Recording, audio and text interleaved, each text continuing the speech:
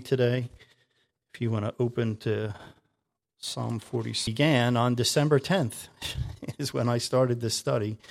I was going to cover Psalms 46 through 48 that day, but only half of my notes printed, and Miles didn't realize that was half of my notes. So when he brought them up and put them on my book, in my notebook to bring to church that day, right before I was getting up here to speak, I realized I had half of my sermon. I was ready to go home and get the other half, and Rick was like, "We don't have time for that." I was like, "Oh no!" But God does what He does, and I thought, no thanks to me, all praise to God. I thought that was a great study, and God showed us things. We're in this stretch of Psalms by the sons of Korah, and we spoke about their background, how they were not constrained to be as their ancestor Korah, who challenged Moses and wanted more authority than God had determined for him, and how we're not constrained by our ancestors. And we're not to be hindered by their actions, nor are we to rely on their actions. Their holiness, while it could benefit us, while it could influence us, is not what we're to rely on. God's got His own relationship for each of us with Him. He's given us all the opportunity to respond to Him and be satisfied, to be content with the inheritance that He gives us. Numbers 15 relayed the commandment of God to put that one blue thread in the tassels on the corners of their robes. Their robes, there were tassels all the way around, but just on the corners, one blue thread, that His word might stand out to them against everything else. And now we have His word made flesh, Jesus Christ, who should stand out to us against everything else. That we would not follow the harlotry to which our own hearts and eyes are inclined. We talked about the prophetic nature of their words, fulfilled to some extent that they're in their time, and that will come to full fruition at the end, and we'll see some more of that today. So we'll continue in Psalm 47 here, but since I will be mentioning the sons of Korah again, I wanted to provide that little review. And also because I got this question from a couple of people, I wanted to address it here for everyone. The question after that message, the question was, if Korah got swallowed up, how do we have sons of Korah? So two people came up to me afterwards and they asked me that.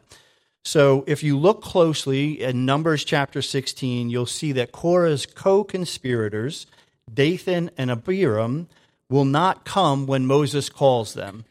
So he goes to their tents, and in verse 27 it tells us, Dathan and Abiram came out and stood at the door of their tents with their wives, their sons, and their little children. Korah is also present, but there's no mention of his children being swallowed up, as there is of the families of Dathan and Abiram. Numbers 26 also recounts the story that's told in Numbers 16 of Korah's rebellion, and verse 11 specifically says, the children of Korah did not die. So if you were wondering what's going on, how do we have sons of Korah when the earth opened up and swallowed them, they didn't get swallowed. Somehow, some way, God spared some of His progeny. And then we have these guys writing these psalms that are a great blessing to us now. Rick and I love it when you ask questions, especially when we can answer them. And we're glad you're listening. We're glad you're pursuing things. Keep it up. So Psalm 47. Oh, clap your hands, all you peoples. Shout to God with the voice of triumph. For the Lord Most High is awesome. He is a great king over all the earth. He will subdue the peoples under us and the nations under our feet. He will choose our inheritance for us, the excellence of Jacob, whom He loves. God has gone up with a shout, the Lord with the sound of a trumpet. Sing praises to God, sing praises. Sing praises to our King, sing praises. For God is the King of all the earth. Sing praises with understanding. God reigns over the nations. God sits on His holy throne. The princes of the people have gathered together, the people of the God of Abraham. For the shields of the earth belong to God. He is greatly exhausted. Exhausted.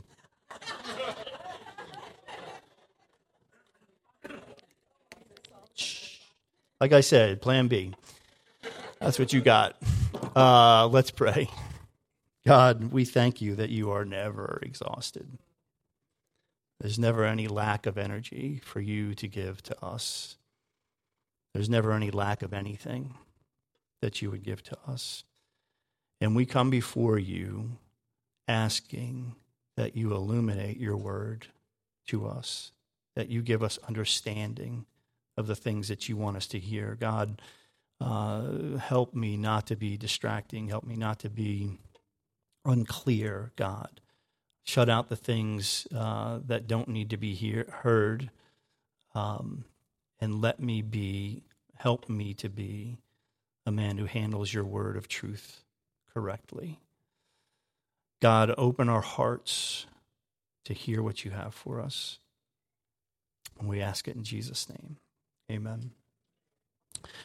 So some believe that this psalm was written marking the passage of the Ark of the Covenant into Jerusalem. As a city on a hill, you always go up into Jerusalem and down from it. So it's not a matter of north and south. When they say, let's go up to Zion, that doesn't mean we go north, right? We get confused enough of the throughway becoming the north way. Like, that's difficult for us until we understand how that works. So it's not a matter of north and south here, but it's a matter of elevation. And this is addressed in Psalm 48. We'll talk about that a little later. Eventually, we'll get to a group of Psalms, Psalm 120 through 134, that all have the title, A Song of Ascents. The Songs of Ascent. In other words, a song of going up. There were 3 feasts that required travel to the temple to celebrate them, that required travel to the city that God would name to celebrate them. Passover, the Feast of Weeks, which was 49 days or 7 weeks after the Passover, and Tabernacles in the autumn. And we've talked about the significance of those feasts many times. Last time in relative depth was April 17th and May 1st of 2022. If you want to go back and listen to those studies, they're on our website, along with all the other sermons that we do on Sundays. It's believed that these songs were sung by those coming to these feasts in Jerusalem as they came up into the city, as they ascended into the city. Some traditions also suggest that the priests sang some of these songs as they walked up the steps to the temple, these songs of ascent, to go be in a place where God was, where his presence was. So assuming that this is a song marking the transport of the ark into Jerusalem. Now remember, the ark had been captured by the Philistines and had followed this kind of wayward path to come back into Jerusalem, right? So this is not the ark going into the temple. It's just coming in. During David's time, David doesn't build the temple. Solomon builds the temple. But this is of the ark coming into the city. And assuming this is marking that transport, who we have ascending here into Jerusalem is God himself. The ultimate song of ascent. God himself coming into this city.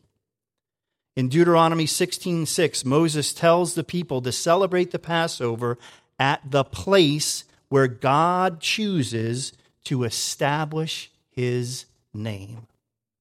And then we've got confirmation that that is Jerusalem in 2 Chronicles 6, verse 6. And it said that this place is Jerusalem. It says, I have chosen Jerusalem that my name may be there. And God's presence is ascending. And so we see this fulfillment of something that God had said to Moses hundreds and hundreds of years earlier, of what was going to happen.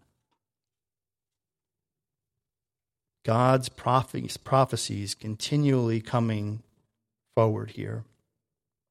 1 Chronicles 6:31 tells us that those appointed over the service of song in the house of the Lord after the ark came to rest. So now this is when it goes into the temple. After the ark of the came to rest. Oh no, this is the ark going up into Jerusalem. My apologies. those appointed over the service of song in the house of the Lord after the ark came to rest, and it lists some of the sons of Korah within that group. So it's certainly within the realm of possibility that they were singing as the ark came up to Jerusalem and wrote about that experience here afterward. So now we're talking about praising God again. We can't seem to get away from it, right? We had it in Psalm 40 from David. So I was driving with Mary yesterday, and we were talking about doing the song, Clap Your Hands, All You People. And she said, why do you care so much if people clap? And I said, I don't really. She said, it sure seems like you do, because you talk about it all the time. And she's right. I do. So I don't know, I don't remember what words that I said at that point. She said, well, if that's how you feel, you should tell everybody that instead of just telling them to clap. And I try to explain it. I don't want anything. I can't demand anything of you. When Jesus was with his apostles, he said, go into all nations, make disciples, baptize them in the name of the Father, the Son, and the Holy Spirit, and teach them to obey everything I've commanded to you. Teach them to obey everything I've commanded to you. So my job, Rick's job, is to teach. So if the command in Psalm can't do anything but teach that. If it's to praise, I can't do anything but to teach to praise. So a lot of times, well, I won't say a lot of times. I remember in the church that we came from, because there it was, we're going to make you do what you're supposed to do. And it wasn't everybody. And again, I've talked about the blessing that I have from that church, but there was a lot more pressure to be and to do certain things. And there was this question frequently that came up: is this a salvation issue? Anybody ever asked that question or heard that question asked? You're trying to counsel somebody and you go, well, is this a salvation issue? Do I have to do this to be saved? So everything without the saving power of Jesus is a salvation issue. I meet him and I'm saved. Everything I did before that was a salvation issue and kept me from being saved. Lying, gossip, dissensions, lust is adultery, anger is murder, all of these things, right? Some of which we would consider minor. Is it a salvation issue? Jesus didn't save us so we could sit back and pick and choose which thing God calls us that we'll embrace or ignore. Because it's not a salvation issue. The work of salvation is done. Do I really care if you clap? Well, yeah, sometimes, because it sounds lame if only a couple of people do it, right? But sometimes I don't want to clap. Sometimes if everybody else is doing something, sometimes I'll go, I'm not doing that. That's my problem, right? So it's not about clapping, and it's not about singing, and it's not about whatever it is. There's something that he has for us in each of these things that he calls us to. And the question isn't, do I have to do this? The question is, why am I reluctant to do this? What is holding me back? Is it fear of man? How many of you want to be in a snare? Have you ever seen an animal in a snare trying to get away? Have you ever seen an animal caught in a trap trying to get out? Fear of man is a snare. That frenetic look, that stress. If that's it, God has something better for you than staying there. And again, this is not all about clapping. It's just an example of something that we should go pray continually. Oh, I'm not a prayer. Well, why? Your van might start. You know, I mean, it's like, you should be. There's a command there. Oh, I just don't do that. Why? Why are you reluctant to do that? I don't share my faith. I'm not a people person. You know, I can't do that. Well, why? How does God want to set you free from those things? What's holding me back? What is the enemy stealing from me that God would have me enjoy? Clap your hands, all you peoples. Shout to the Lord with the voice of triumph. Why? For the Lord Most High is awesome. He is a great king over all the earth. Verse 6, sing praises to our God. Sing praises. Sing praises to our King. Sing praises. Why?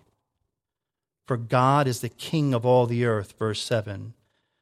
Verse 8, God reigns over the nations. God sits on his holy throne. Verse 9, the shields or protectors of the earth belong to God.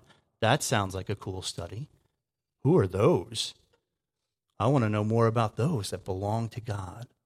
The shields of the earth.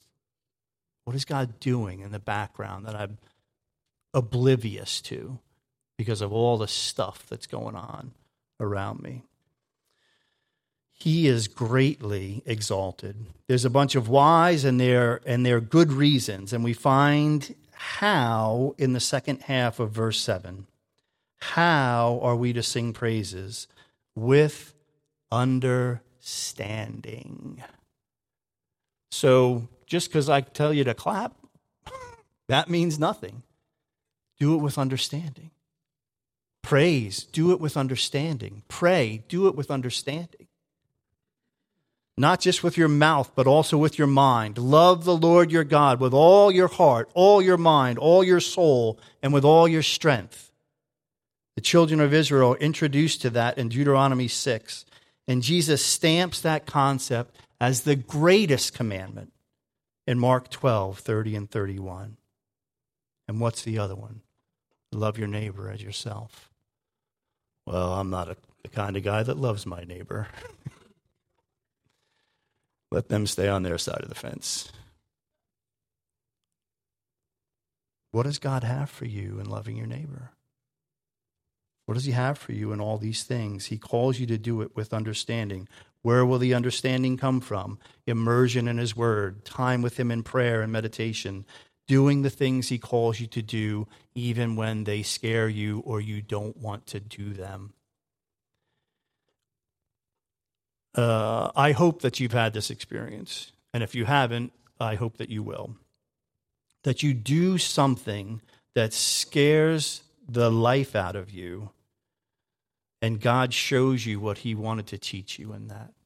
And he shows you the blessing. Some of you can think of things right now where you're like, yeah, that was amazing. He's still amazing. And he still wants to bring you further than you would go yourself. So verse 4 of Psalm 47 says this, he will choose our inheritance for us. This is exactly what Korah rebelled against. How are you doing with that? God choosing your inheritance for you. It's so interesting. The phrase peoples or people is used 4 times in Psalm 47. It's all the same word. Am is how it's transliterated. I assume it's pronounced am. So verse 9, it's defined as the people of the God of Abraham, right? The princes of the people of the God of Abraham. So it's defined specifically as Israel. In verse 1, we have all peoples. All means the whole, any, each, and everything. The whole, any, each, and everything. Clap your hands, all you peoples. Everything peoples. Clap your hands.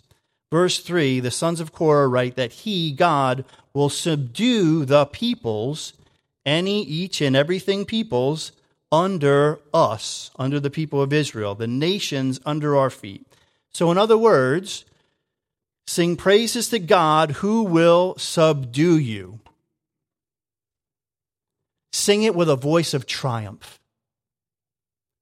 We don't equate being subdued with triumph, do we? We equate subdued with being made less. And God says, I will make you more, and you should be rejoicing in your subjugation. Because that's the truth. And we see subjugation, that's totally negative. Don't want any part of that. I want to be who I am, and I want to accede to being the greatest of who I could be. We want so much to ascend, to become great, to get for ourselves, to do better and be better. And in so doing, we crowd out the one who would, God, who is greatly exalted.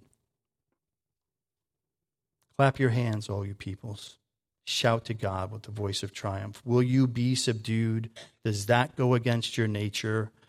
Who will you have choose your inheritance? Is that going to be you, or is that going to be him? Psalm 48. Great is the Lord, and greatly to be praised, in the city of our God, in his holy mountain. Beautiful in elevation, the joy of the whole earth is Mount Zion on the sides of the north, the city of the great king, known as her refuge. For behold, the kings assembled, they passed by together. They saw it, and so they marveled. They were troubled. They hastened away. Fear took hold of them there, and pain as of woman in birth pangs. And when you break the ships of Tarshish with an east wind. As we have heard, so we have seen in the city of the Lord of hosts, in the city of our God. God will establish it forever. We have thought, O God, on your loving kindness in the midst of your temple. According to your name, O God, so is your praise to the ends of the earth. Your right hand is full of righteousness. Let Mount Zion rejoice. Let the daughters of Judah be glad because of your judgments. Walk about Zion. Go all around her. Count her towers. Mark well her bulwarks. Consider her palaces, that you may tell it to the generation following. For this is God, our God, forever and ever. He will be our guide, even to death.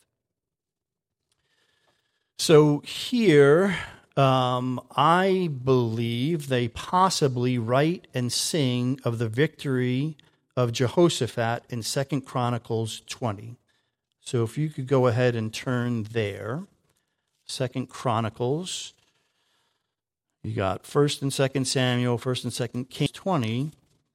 We have this instance.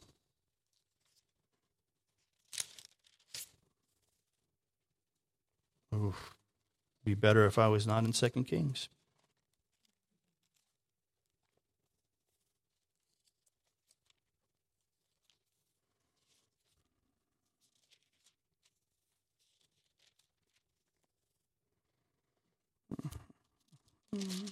Okay. 2 Chronicles 20, starting in verse 1. It happened after this, that after Jehoshaphat had made, it says in 19:4, Jehoshaphat dwelt at Jerusalem. He went out again among the people from Beersheba to the mountains of Ephraim and brought them back to the Lord God of their fathers. And there's some other things here that happen, and it says in chapter 20, verse 1, it happened after this that the people of Moab, with the people of Ammon, and others with them besides the Ammonites, came to battle against Jehoshaphat. Then some came and told Jehoshaphat, saying, a great multitude is coming against you from beyond the sea, from Syria, and they are in Hazazon Tamar, which is En-gedi. And Jehoshaphat feared and set himself to seek the Lord and proclaimed a fast throughout all Judah. So Judah gathered together to ask help from the Lord, and from all the cities of Judah they came to seek the Lord. Then Jehoshaphat stood in the assembly of Judah and Jerusalem in the house of the Lord before the new court and said, O Lord God of our fathers, are you not God in heaven? And do you not rule over all the kingdoms of the nations? And in your hand is there not power and might, so that no one is able to withstand you? Are you not our God who drove out the inhabitants of this land before your people Israel and gave it to the descendants of Abraham, your friend, forever? And they dwell in it and have built you a sanctuary in it for your name, saying, if disaster comes upon us, sword, judgment, pestilence, or famine, we will stand before this temple and in your presence, for your name is in this temple, and cry out to you in our affliction, and you will hear and save. And now here are the people of Ammon, Moab, and Mount Seir, whom you would not let Israel invade when they came out of the land of Egypt, but they turned from them and did not destroy them. Here they are, rewarding us by coming to throw us out of your possession, which you have given us to inherit. O Lord, O our God, will you not judge them? For we have no power against this great multitude that is coming against us, nor do we know what to do, but our eyes are upon you. Now all Judah, with their little ones, their wives, and their children, stood before the Lord. Then the Spirit of the Lord came upon Jahaziel, the son of Zechariah, the son of Benaiah, the son of Jael, the son of Mattaniah, a Levite of the sons of Asaph, in the midst of the assembly, and he said, listen, all you of Judah, and you inhabitants of Jerusalem, and you, King Jehoshaphat, thus says the Lord to you, do not be afraid nor dismayed because of this great multitude, for the battle is not yours, but God's. Tomorrow go down against them. They will surely come up by the ascent of Ziz, and you will find them at the end of the brook before the wilderness of Jeruel. You will not need to fight in this battle. Position yourselves, stand still, and see the salvation of the Lord who is with you, O Judah and Jerusalem. Do not fear or be dismayed. Tomorrow go out against them, for the Lord is with you. And Jehoshaphat bowed his head with his face to the ground, and all Judah and the inhabitants of Jerusalem bowed before the Lord, worshiping the Lord. And of the children of the Korahites stood up to praise the Lord God of Israel with voices loud and high. So they rose early in the morning and went out into the wilderness of Tekoa. And as they went out, inhabitants of Jerusalem, believe in the Lord your God, and you shall be established. Believe his prophets, and you shall prosper. And when he had consulted with the people, he appointed those who should sing to the Lord, and who should praise the beauty of holiness, as they went out before the army and were saying, praise the Lord, for his mercy endures forever. Now when they began to sing and to praise, the Lord set ambushes against the people of Ammon, Moab, and Mount Seir, who had come against Judah, and they were defeated. For the people of Ammon and Moab stood up against the inhabitants of Mount Seir to utterly kill and destroy them. And when they had made an end of the inhabitants of Seir, they helped to destroy one another. So when Judah came to a place overlooking the wilderness, they looked toward the multitude, and there were their dead bodies, fallen on the earth. No one had escaped. When Jehoshaphat and his people came to take away their spoil, they found among them an abundance of valuables on the dead bodies, and precious jewelry which they stripped off for themselves, more than they could carry away. And they were 3 days gathering the spoil, because there was so much. And on the 4th day they assembled in the valley of Berakah, for there they blessed the Lord. Therefore the name of that place was called the Valley of Berakah until this day. Then they returned of them to go back to Jerusalem with joy. For the Lord had made them rejoice over their enemies. So they came to Jerusalem with stringed instruments and harps and trumpets to the house of the Lord, and the fear of God was on all the kingdoms of those countries, when they heard that the Lord had fought against the enemies of Israel.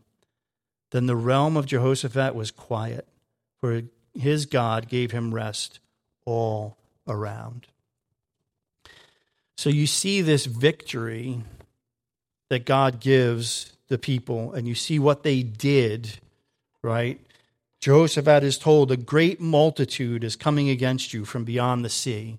Verse 19, we know that the children of the Korahites, the sons of Korah, were there singing. It's this great multitude that's coming against us, and we don't know what to do. But our eyes are upon you. Jehoshaphat says, hear me, you'll be established. Believe in the Lord your God, and you will be established. Believe his prophets, and you shall prosper. All things that we need to do today. Believe in the Lord God and you will be established. Believe his prophets and you will prosper. And they pray, they sing, praise the Lord, for his mercy endures forever. And God sets these ambushes for the people of Ammon, Moab, and Mount Seir. They did nothing but praise, and God fought for them. So you see this great victory in 2 Chronicles 20, and I go back and I read Psalm 48, and I think very well this could be a celebratory psalm for what God had done in this victory. He had done amazing things. They were in a position where they had no idea what to do. Every one of them afraid. So they fall on their faces. Great action to take, right? We sometimes start making a list of all the things that we need to do to take care of the situation. We go through the mental gymnastics of how we're going to say what to who to make this work out right. And they went to God and talked to him about it instead. And they have this great and celebratory psalm that I think comes from it. I can't make a case, ironclad case, that this is this, but it's got so many marks of it. We know the sons of Korah were there, and they're talking about the kings assembling against them. And we've got kings assembling against Israel. And the mood after 3 days of bringing back spoil that God had just delivered to you, that all you had to do was sing, and he delivered you. And they're singing this great praise of this city, the city of our God, his holy mountain, the joy of the whole earth, Mount Zion, the city of the great king. Verse 3, her palaces. Verse 8, the city of the Lord of hosts, the city of our God. God will establish it forever. Verse 11, let Mount Zion rejoice. Verse 12, an imperative is given, a command, walk about Zion. Go all around her, count her towers. Verse 13, another imperative, to mark, to pay attention to her bulwarks, consider her palaces, that you may tell it to the next generation. As you read the Bible in the Old Testament, you'll see over and over and over again this command to tell it to the next generation. Those that hadn't seen the works of the Lord, tell it to the next generation. How are you going to tell something you don't know? How are you going to tell something you don't understand? How are you going to praise without understanding? You could totally see in this amazing victory a sense that they would go on forever. Can you imagine how they felt? God just did this for us. We're set. All the kingdoms around us are in fear. They're not going to come knocking anymore. What we have is going to be perpetual. And he talks about God establishing this city forever in Psalm 48. There's no city like our city. It's God's city. It'll never fall. Tour it. Tell it to the next generation and the one after that. But we know that the city did not endure. 300 years after Jehoshaphat's death, Jerusalem would be destroyed by Babylon. 300 years is a long time. But it doesn't hold a candle to forever. And these guys are talking about a city established forever. They'd come back 70 years later, but Jerusalem would again be destroyed 400 years after that by the Romans. And most of the time that they were back in that period, they were ruled over by others. The height that you see with this victory in Jehoshaphat does not last. This physical victory, this thing on earth, doesn't last. If you want to get a sense of how quickly the celebratory mood changed, go and read on about Jehoshaphat's son Jehoram. He quickly left the ways of his father, killed all his brothers to secure his power. The prophet Elijah, who dealt almost exclusively with the northern kingdom of Israel, like Jehoram is so bad, he writes him a letter. rebuking him. And 2 Chronicles 21:20 says, he reigned in Jerusalem 8 years, and to no one's sorrow departed. How do you like that written on your tombstone? His intestines came out. There's some gruesome deaths in the Bible. Herod Agrippa, the worms ate him. His intestines came out. I read an article about Herod the Great and the stuff that happened to him. You want to be grossed out? Go read about that. So the sons of Korah in Psalm 48 are writing about an everlasting city, one that God will establish forever in verse 8. And unbeknownst to them, I believe they're writing prophetically here about another time. In Revelation, we learn about in verse 13, we're supposed to tell of something to the generation following, about something that existed, right? Now, you could go use of its power, the people that came against it, all the times that God saved it, and you should. And there's fulfillment in that of God's prophecies and his promises to his people to make this city enduring. But the forever city comes later. And we can tell of those things about the physical city, but I believe we are being directed to know the eternal city and to be able to talk about it with anybody. 1 John, not 1 John the book, John in the context of Revelation, Jerusalem coming down. And then he says an angel takes him to a high mountain, presumably so he can look down and see the vast expanse of this city. Because this city is so big, it makes no sense for the current planet Earth. It would just continually fall upside down, right? Not that God has to obey the laws of physics, but he takes in the enormity of it, the entirety of it. So I asked for a couple of representations of the city. You got them, Miles? Okay, there we go. So this is a grainy picture, and I apologize, but if you actually set the dimensions of the New Jerusalem, what's that? 2.5 trillion cubic miles? Oh, yeah, it says that.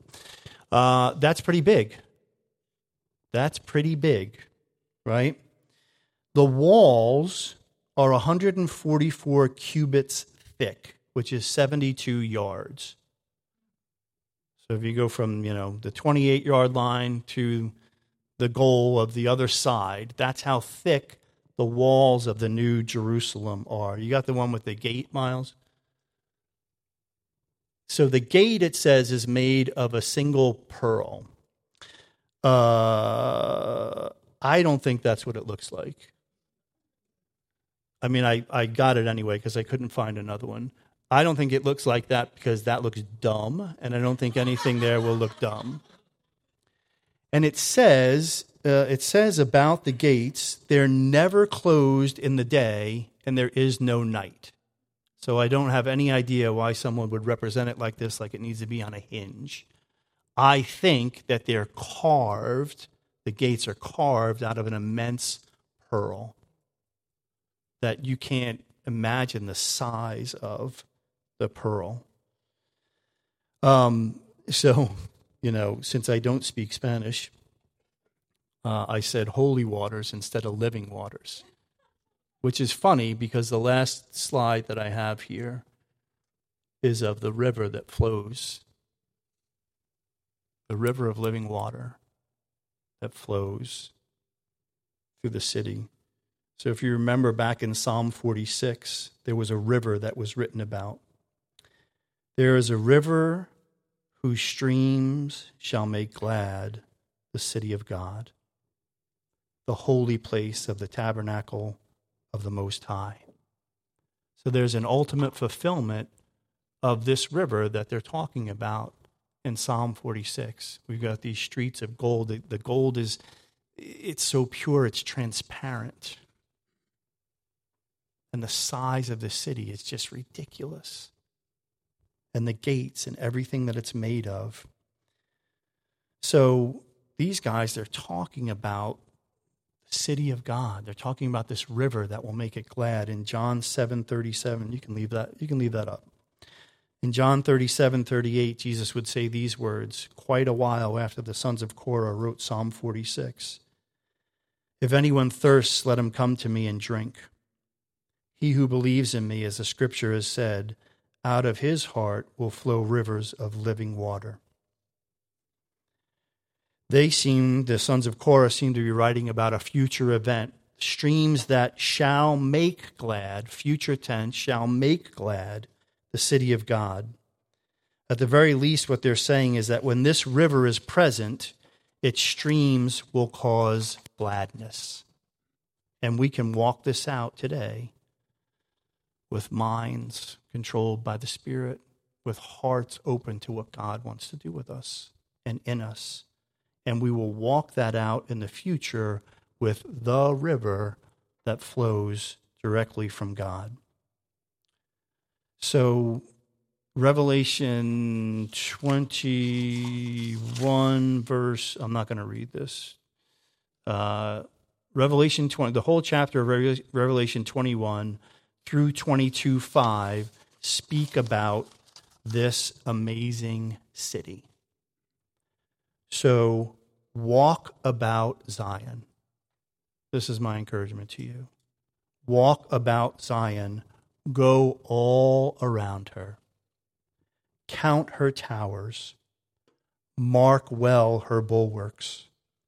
Consider her palaces, that you may tell it to the generation following. Become familiar with it, ration, to the